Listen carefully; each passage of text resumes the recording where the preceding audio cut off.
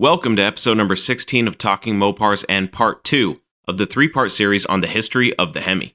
Also on deck today, we have Project Car of the Week, high-performance parts, and a fun listener story. If you are a Mopar enthusiast, then you are in the right place. Don't go anywhere. You're tuned into the best Mopar enthusiast-driven podcast on planet Earth. And I am your host, Chris Albrecht, better known as the Mopar Hunter. And this is Talking Mopars.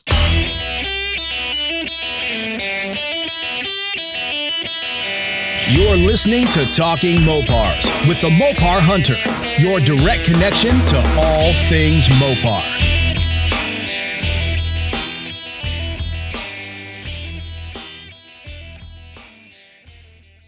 Welcome back to Talking Mopars. Last week's episode was part 1 of the 3-part series that we're doing here on Talking Mopars on the history of the Hemi. And on that first part, we talked about the first generation Hemi V8s. And today for part 2, we are covering what could possibly be considered the most legendary engine in the history of automobiles. That's right, folks, the legendary Elephant, the 426 cubic inch Hemi. But first, we're talking Project Car of the Week, high performance parts, and we got a fun listener story. So before we jump into the show, I want to remind you to send me your stories, questions, comments, complaints, suggestions, and so on to me at chris@talkingmopars.com, or by leaving me a voice message that I can share on the podcast at my new number, which is 209-28-MOPAR. Okay? Enough messing around. Let's get this show on the road.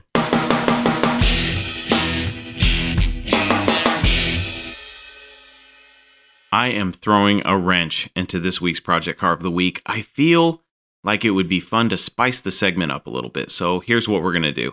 Instead of just taking a look at one project car, or comparing 2 project cars, we're going to do something that we've never done before on this show. We're going to take 4 cars and do a comparison between all 4, deciding a winner at the end of the segment. But there is a twist. The twist is that I chose these cars in 2 different pairs. The first pair chosen were cars close in price, but not what I would necessarily consider to be cheap projects. But they're cool nonetheless. The second pair of Mopars are actually not cars that I would even consider projects, but for this exercise, they are perfect to compare the best bang for your buck scenario of, do you buy a project and invest the time and money to build the car of your dreams? Or do you buy a car that's more of a turnkey driver that you could possibly make some changes to along the way, but ultimately buy, drive, and enjoy? So here's the deal. We'll break down pair number 1, then choose a car from that first pair. We'll do the same thing with pair number 2, then the 2 from each pair will battle it out for Project Car of the Week. Now, I do realize that the car that could win might not necessarily be considered a real project car, but let's not dwell on semantics here, folks, okay? I'm going to go ahead and assume that you are like me and that you can't leave well enough alone with your vehicles. Whatever you buy, you make it your own. Ergo, whatever car or truck you buy is essentially a project in one way or another. Okay, let's get into this and see if this little experiment that we're doing here today ends up being either a total train wreck, or maybe it ends up being a fun look at 4 cool cars. The first 2 cars we will be showcasing are definitely projects, so let's check out pair number 1, and then we'll get into pair number 2 after.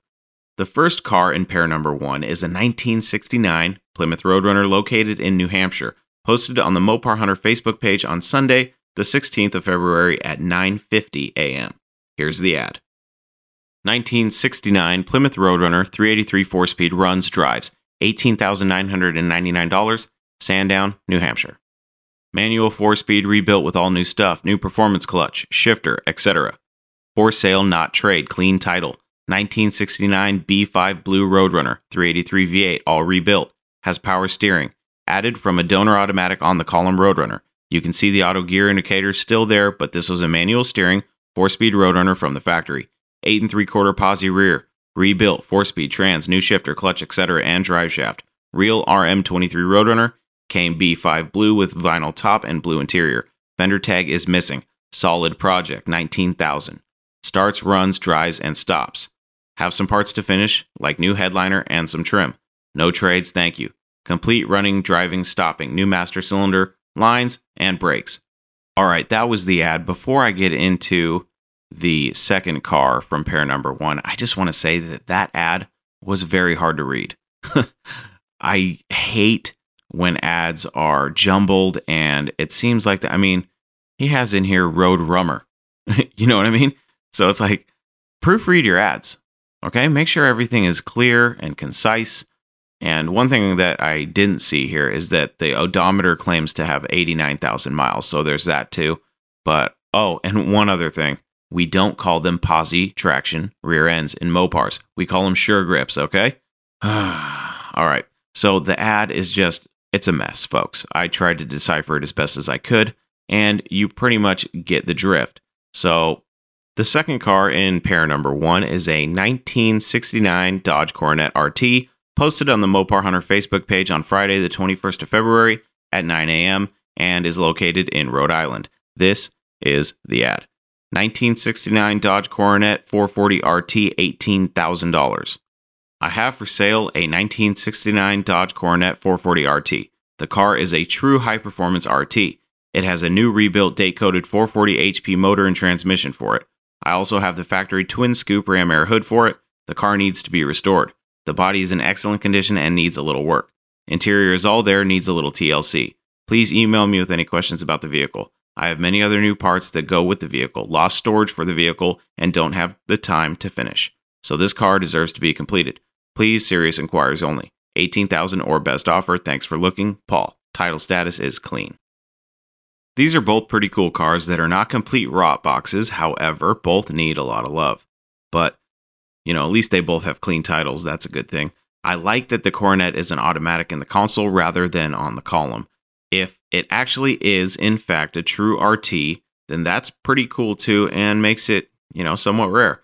It also appears to be T5 copper, which is a great color that you just don't see too often, and it's really nice. I like that it is mostly complete, and the only downside is the fact that it doesn't run and drive. It's possible that the seller is banking on the fact that the car is a solid, true RT. Of course, you'd have to verify that to prove it, but it's really hard to tell by the picture of the engine bay provided in the ad. But it does appear to still have a fender tag, and if so, I really wish that the seller would have taken a picture of it because that would have been really helpful into figuring out everything about the car.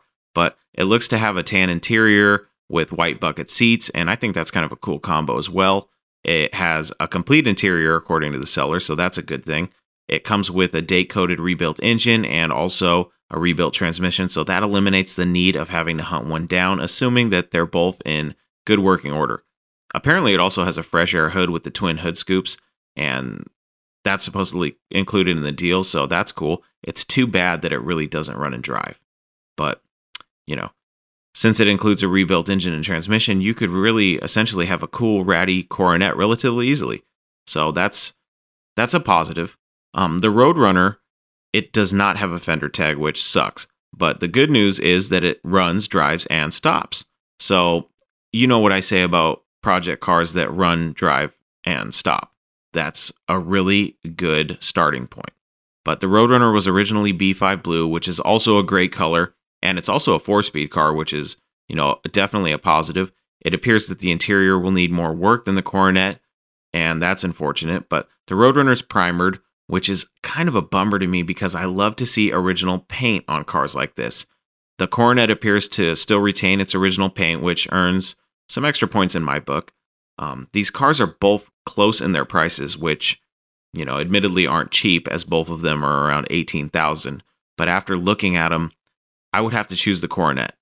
I like the fact that the Coronet is allegedly a true RT, so let's just assume it's a real RT, and that it really does look like a solid project car that's in a color that I think is nice and not seen too often. That's that T5 copper color. I'm coming to the conclusion that the Coronet would actually make a cooler, ratty Mopar than the Roadrunner. I'm going to go ahead and choose the Coronet. The Coronet's moving on to the next round to battle it out with one of the next two cars. Pair number 2 are cars that are reasonably priced for what they are, and they're considerably nicer than the projects we just talked about. But only one of them will join the Coronet in the final showdown for this week's Project Car of the Week. So let's check out pair number 2. The first car in pair number 2 is a 1966 Dodge Coronet 500 that was posted on Wednesday, February 18th at 3 p.m. and is located in Pompano Beach, Florida. Let's take a look at this ad. 1966 Dodge Coronet 500, 572 cubic inch Hemi, breathtaking look, $33,000, Pompano Beach, Florida / Fort Lauderdale.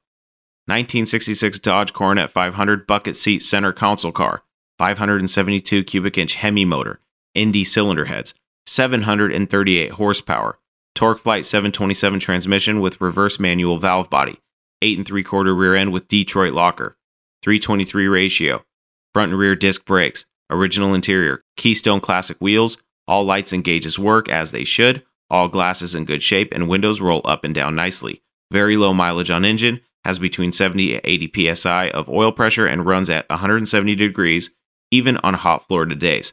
An absolute joy to drive. The power and sound of this Mopar is absolutely breathtaking.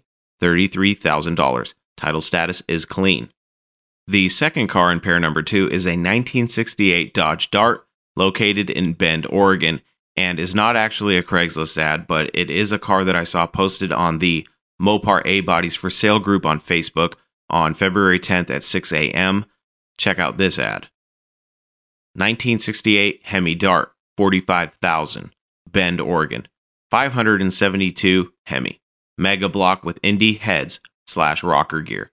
CP pistons, Oliver rods, Callie's crank. Hemi 4-speed fresh from Brewers. Original Dana 60 Strange 410 Strange 4130 drive shaft. Original black interior, correct A100 seats and mounts. Has most of the correct Hemi clone parts. 6-point cage. Mini tubbed. Has black Hemi hood. Nice.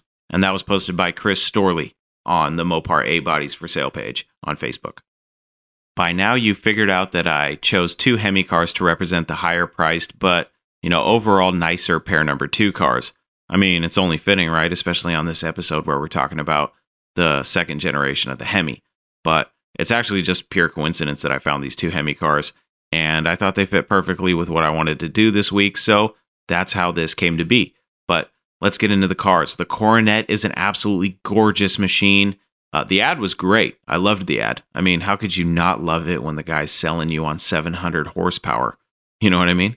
But you just can't go wrong with a big inch Hemi, with dual 4s sitting pretty on some Keystones. The car presents extremely well and looks like it would be an absolute joy to cruise around in. And with a claimed 738 horses under the hood, there is no doubt that this Coronet could hold its own out on the streets. The interior is super clean. It's got the beautiful black bucket seats and an automatic with a reverse manual valve body, ensuring that you'll be having some fun banging gears and burning rubber. The exterior of the car is also extremely clean. It would be really interesting to see this car in person to get a real idea of its true condition. But just based on what I see in the ad and the pictures, it looks like an amazing car for $33,000. I mean, 738 horsepower, a 572 cubic inch Hemi. What's not to like? The engine alone has to be around $30,000. So that's a huge selling point for me. And if I was in the market, that alone would make this car definitely worth a look. You know what I mean? But then you have, on the other side of the coin, you have the 68 Hemi powered Dart. This car also has a 572 cubic inch Hemi and has been built to be a close replica of a Hurst Superstock Dart from 68, using most of the Superstock parts. The car looks absolutely stunning. It's got a roll cage in it, has a 4-speed Dana 60. It has the rear wheel wells cut out like the original Hemi Darts. It's got the Hemi hood, beautiful red paint. This thing, it's amazing for $45,000. But don't get me wrong, I absolutely love the Coronet. But this Dart, even for a clone or a tribute car, if you will, for a mere $45,000, that just seems like a bargain to me. And I like the Coronet, but it was pretty easy to choose the Dart over the Coronet for this, because even as much as I like the Coronet, there's just something about a Hemi Dart. And I don't know if it's because I'm biased because I have a Dart, or maybe it's because a Hemi Dart is one of my dream cars, but there's just something that just edged out that Coronet a little bit. And the Coronet is a beautiful car. If I was in the market to spend that kind of money, I'd look at both of them and determine which one is the better deal. But in this battle here between these two cars, I have to go with my heart, and my heart is with the Dart. So, the question now is, do you want a project car that you can restore or even turn into just a ratty Mopar to drive around and enjoy?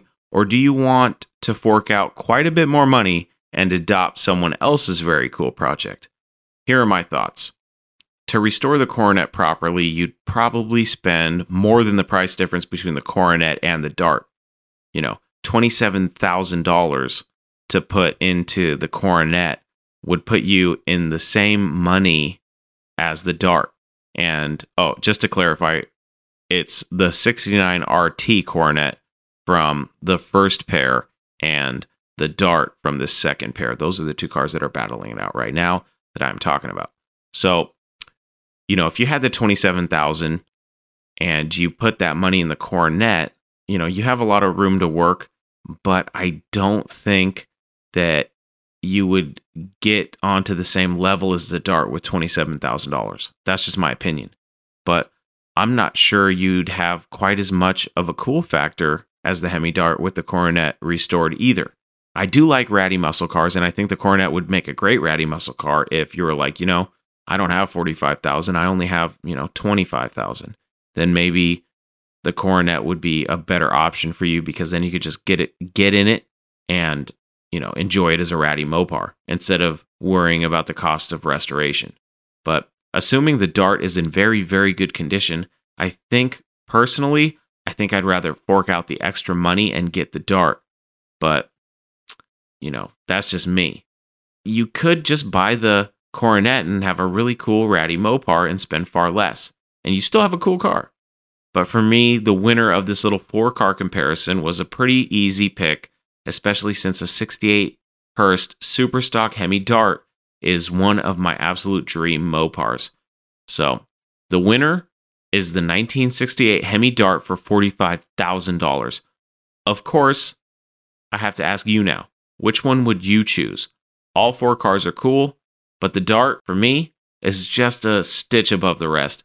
And the price reflects that. It's $45,000. It was the most expensive car out of all 4. You guys know that I love ratty Mopars.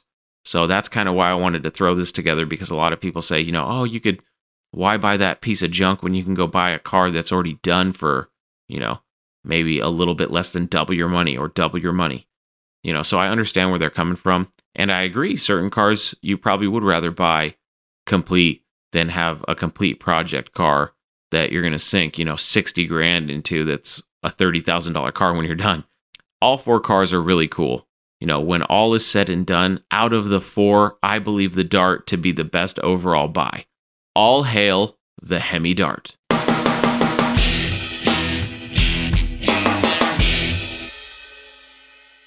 It's time once again for High Performance Parts, the segment of the show where we take a couple minutes to highlight a Mopar from TV or movie history.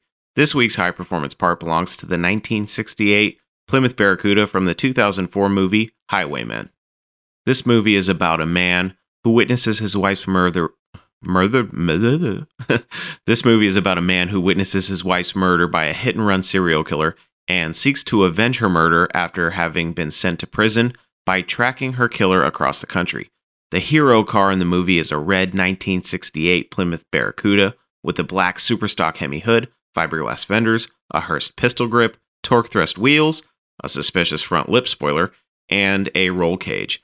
It also has a 426 Hemi emblem on the hood, so we can pretend it's a real 68 Hurst Hemi Superstock Fastback Barracuda, but in reality, the car was supposedly just a Formula S 344 speed car. Just, it's a cool car, originally, but it was converted into a Hemi Barracuda tribute car for the movie. The car is awesome. It's really cool, and from what I understand, it was one of at least 3 for the film. One of the other cars was a 318 powered stunt car with an automatic, and the last car was used as the car that is destroyed later in the movie. Spoiler alert. I heard a rumor that there were 2 hero cars, making the total 4 cars, but I really couldn't find definitive proof of that. You know how the internet is. You never know what information is actually correct unless someone does some real investigative journalism, which I didn't. But the cars parts on screen didn't end there on Highwaymen. One was used in the Herbie remake, the Love Bug movie. It played a role in a demolition derby, and later in the scene, gets crushed by a monster truck. Another was used on an episode of the TV show Malcolm in the Middle as Malcolm's first car in Season 6 on Episode 9, and it was also used as a background car on Season 2, Episode 15 of Criminal Minds. So that's pretty cool. It's been around the block. There are rumblings that it was used in a PBS documentary, but I, like others, was not able to confirm that. Rumor has it that the car was purchased on eBay for $5,600 in 2007, and its current whereabouts are supposedly in the collection of a private collector in Ohio, though I couldn't confirm that. This is all the info mined from the mysterious World Wide Web, where fake news is abundant. The one thing we know is that there was a cool Barracuda used in Highwaymen, and it's found its way around various movies and television sets, and ended up being featured on the Talking Mopar segment of High Performance Parts.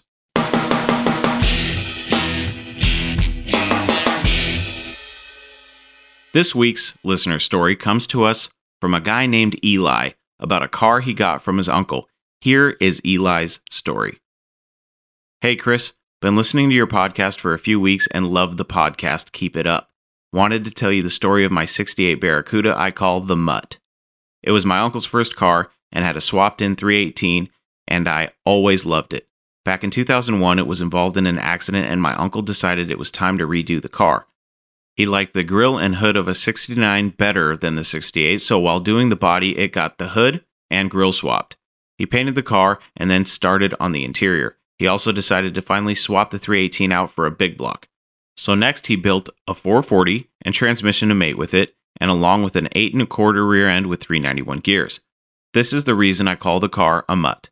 The drivetrain was installed, but the car was never finished, and for the next 15 years, it always seemed like something got in the way of him finishing the car, until he got so beat up about it, he considered selling the car. One day he called me, and knowing I was fond of the car, asked if I would be interested in it. He said he would make me a deal if I promised to take him for the first ride in the car once it's finished, I could have it. I was blown away. I got it home in November and basically didn't sleep for 4 months. When it was done and ready to drive, I called him. He came over and we took the Barracuda for an eventful, fun, and tearful first drive. First time it's been on the road in 16 years.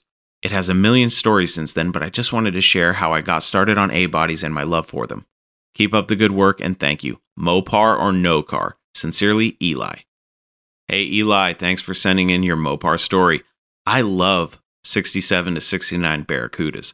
Fastbacks, notchbacks, I love them all. You are a lucky guy to have one. Your uncle sounds like a really cool guy, and it's clear that he saw that you liked the car enough to actually give it to you.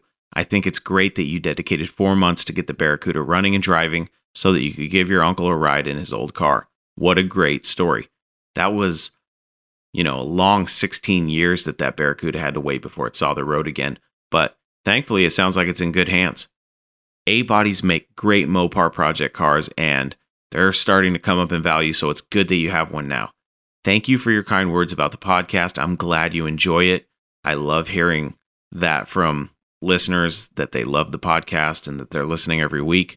And absolutely, Eli, it is Mopar or no car. Thanks for sending in your story. That's the listener story for this week. And if you want to hear yours on this show, email me your story at chris@talkingmopars.com or call and leave me a message on my phone number. It's a phone number for my voicemail.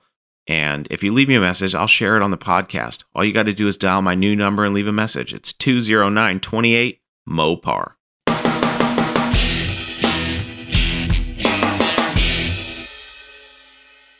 In 1964, following the footsteps of the 426 Wedge, an elephant came stomping into NASCAR. Its nickname derived from its massive size and massive power. The 426 Race Hemi was definitely the contender that the underdogs at Chrysler needed to become the heavyweight champion of NASCAR. Chrysler's intention with the 426 Hemi was to win the 1964 Daytona 500. During initial track testing, the Race Hemi managed to propel a 64 Plymouth to a blistering 180 miles an hour, which, at the time, was unheard of. In fact, the Hemi was such a capable beast that the 1964 Daytona 500 saw the Hemi take first place, with the first place bragging rights being issued to none other than the king himself, Richard Petty. How's that for flexing your muscle? The Hemi-powered Pentastars were breaking speed records and shattering the championship dreams of the competition. The 426 Hemi was so dominant that in 1965 NASCAR banned the Hemi since it wasn't a production engine. While Chrysler sat out the 1965 racing season, all would change in 1966 when the new street Hemi became mass-produced and available in regular passenger cars in Chrysler's lineup, making the Hemi eligible for NASCAR competition. In the 1966 model year, the Elephant would find its way under the hood of around 11,000 1966 Plymouth Belvederes, Dodge Chargers, and Dodge Coronets, sporting dual quads and a major ego. With the Hemi name trademarked by Chrysler, you could tell they meant business. The bore spacing and deck height were the big factors in crowning the Hemi at the time as the biggest engine in racing. The 426 Hemi wasn't just a force to be reckoned with in stock car racing either. The Hemi was also a dominant force on the drag strip. Once drag racers figured out how to push the new platform to its limits beyond even that of the first generation Hemi predecessors, the quarter-mile game had officially changed forever. Initially, the Hemi was intended for racing purposes and not actually for passenger car street duties. Obviously, that changed to the benefit of Mopar enthusiasts around the globe. Starting in 1966 and ending in 1971, the 426 Hemi could be found in many of the cars Chrysler had to offer. Amongst other things, the street Hemi had a lower compression ratio compared to its racing counterparts, making the street Hemi tame enough for the street, compared to the racing versions of the engine, which were cranked up for domination of the competition. To this day, the second-generation Hemi is continually being refined in drag racing applications, and its unrivaled strength and toughness under the brutal conditions that competitive drag racing brings is a testament to the engineering marvel that the second-generation based Hemi is. I mean, take for example the no-prep racing movement. Some of the top names in that form of drag racing run Hemis with power adders. Here's the kicker. Not all of the cars are actually Mopars. I can think of at least a few non-Mopar cars that run Hemis with power adders, and they are some of the fastest out there. The 426 Hemi was a menace at the drag strip, in stock car racing, and on the streets too. In some cases, it actually still is. At the end of the day, the second-generation Hemi will always be considered one of the most ego-crushing engines on the street and at the track. With a factory-rated 425 horsepower at 5,000 RPM and 490 pound-feet of torque at 4,000 RPM, the 426 Hemi was a force to be reckoned with no matter what street or track it showed up to. In the world of Mopars, the 426 Hemi is widely known as both the most coveted and collectible power plant in Chrysler history. When you watch the auction shows on TV, you see that Hemi cars are still fetching crazy prices, and rightfully so. The 426 Hemi has left its mark on the world, and in my opinion, it's got to be hands down the most famous high-performance engine in the history of automobiles. If you want to learn more about the intricacies of the second-generation Hemi, I strongly encourage you to broaden your Hemi knowledge by doing your own research. There's just so much information out there on not only the history of the Hemi, but the technical aspects of it, that if you are interested in the subject, the amount of information that's out there to consume is going to keep you busy for a long time. Remember, folks, knowledge is power. Long live the 426 Hemi. Before we close up shop for this episode, I want to give you some homework to do until the next episode. There's a couple Hemis out there that you may have never even heard of, and they're controversial, and some people don't even believe they exist. But here's a couple Hemis that you should look up and learn a little bit about because I think they're pretty cool. One is the BS Hemi, which I know what you're thinking, but it actually stands for Ball Stud Hemi. With this new design of the Ball Stud Hemi, it was going to be mass produced, and it was going to take care of some of the production costs and some other things that were plaguing the Hemi. But it never came to be. It never saw production. Another Hemi that you should probably look up because it's quite interesting is the dual overhead cam Hemi that was never released to battle Ford's 427 single overhead cam engine in racing, but that never happened. But it's still a cool, interesting engine to look up. There's some information out there about it. You should also take a look at what a lot of Mopar enthusiasts don't even believe was ever a real thing, and although it was in development, it never made it to production, and that is the 440 Hemi. Yes, there was a 440 Hemi that was in development, but it never actually made it to production. So when someone says their uncle had a 440 Hemi, you know he's full of it. And lastly, did you know that there was a twin spark plug Hemi long before the 5.7 Hemi was even a thought? Go look that one up. That one's pretty cool too. I'm actually going to do an episode in the future about these unknown Hemis, and the mythical Hemis. But for now, you should go check them out for yourself. Also, I should mention that a very important figure in Hemi history was intentionally left out of this episode, and that figure is someone who I talked about on the Little Red Express episode, and that's the godfather of the Hemi, Tom Hoover. I'm going to do an episode about him in the near future. He was a very important person in the Mopar world and definitely helped change the history of the brand as an engineer for the company during his tenure there.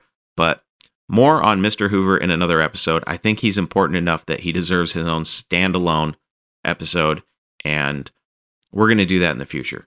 So that wraps up part 2 of the history of the Hemi. Tune in next week when we bring things into the modern era and talk the 3rd generation Hemi. This is where things get really interesting and where the game changes once again.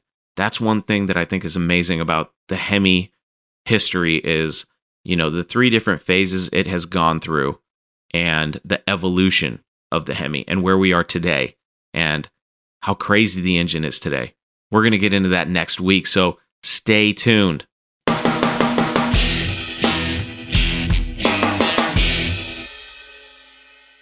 That's it for this episode of Talking Mopars. I really enjoyed our talk today, folks. It's always a good time here on Talking Mopars because that's what we do. We talk Mopars. And I'm really excited to get into part 3 of the history of the Hemi. We are still just scratching the surface with all this Mopar stuff. The way I figure it, this podcast could very well go on until I die. There's thousands of topics we could cover, hundreds of cars, hundreds of just aspects of Mopar enthusiasm that I think will be great topics for the show. And once again, I will tell you that direct connections are coming. I will start getting conversations with other people on this show. That's going to be really fun. But until then, for more information about this podcast or to listen and subscribe to the show, please visit talkingmopars.com. Also, don't forget that you can send me stories, questions, comments, complaints, suggestions, and everything else that you can come up with at chris@talkingmopars.com. Sharing the website with all of your Mopar friends is the best way to help me spread the word about this podcast. And you can also leave me a voice message that I will share on this show at my new number, which is 209-28-MOPAR. Until we talk again, I am your host, Chris Albrecht, and that was Talking Mopars.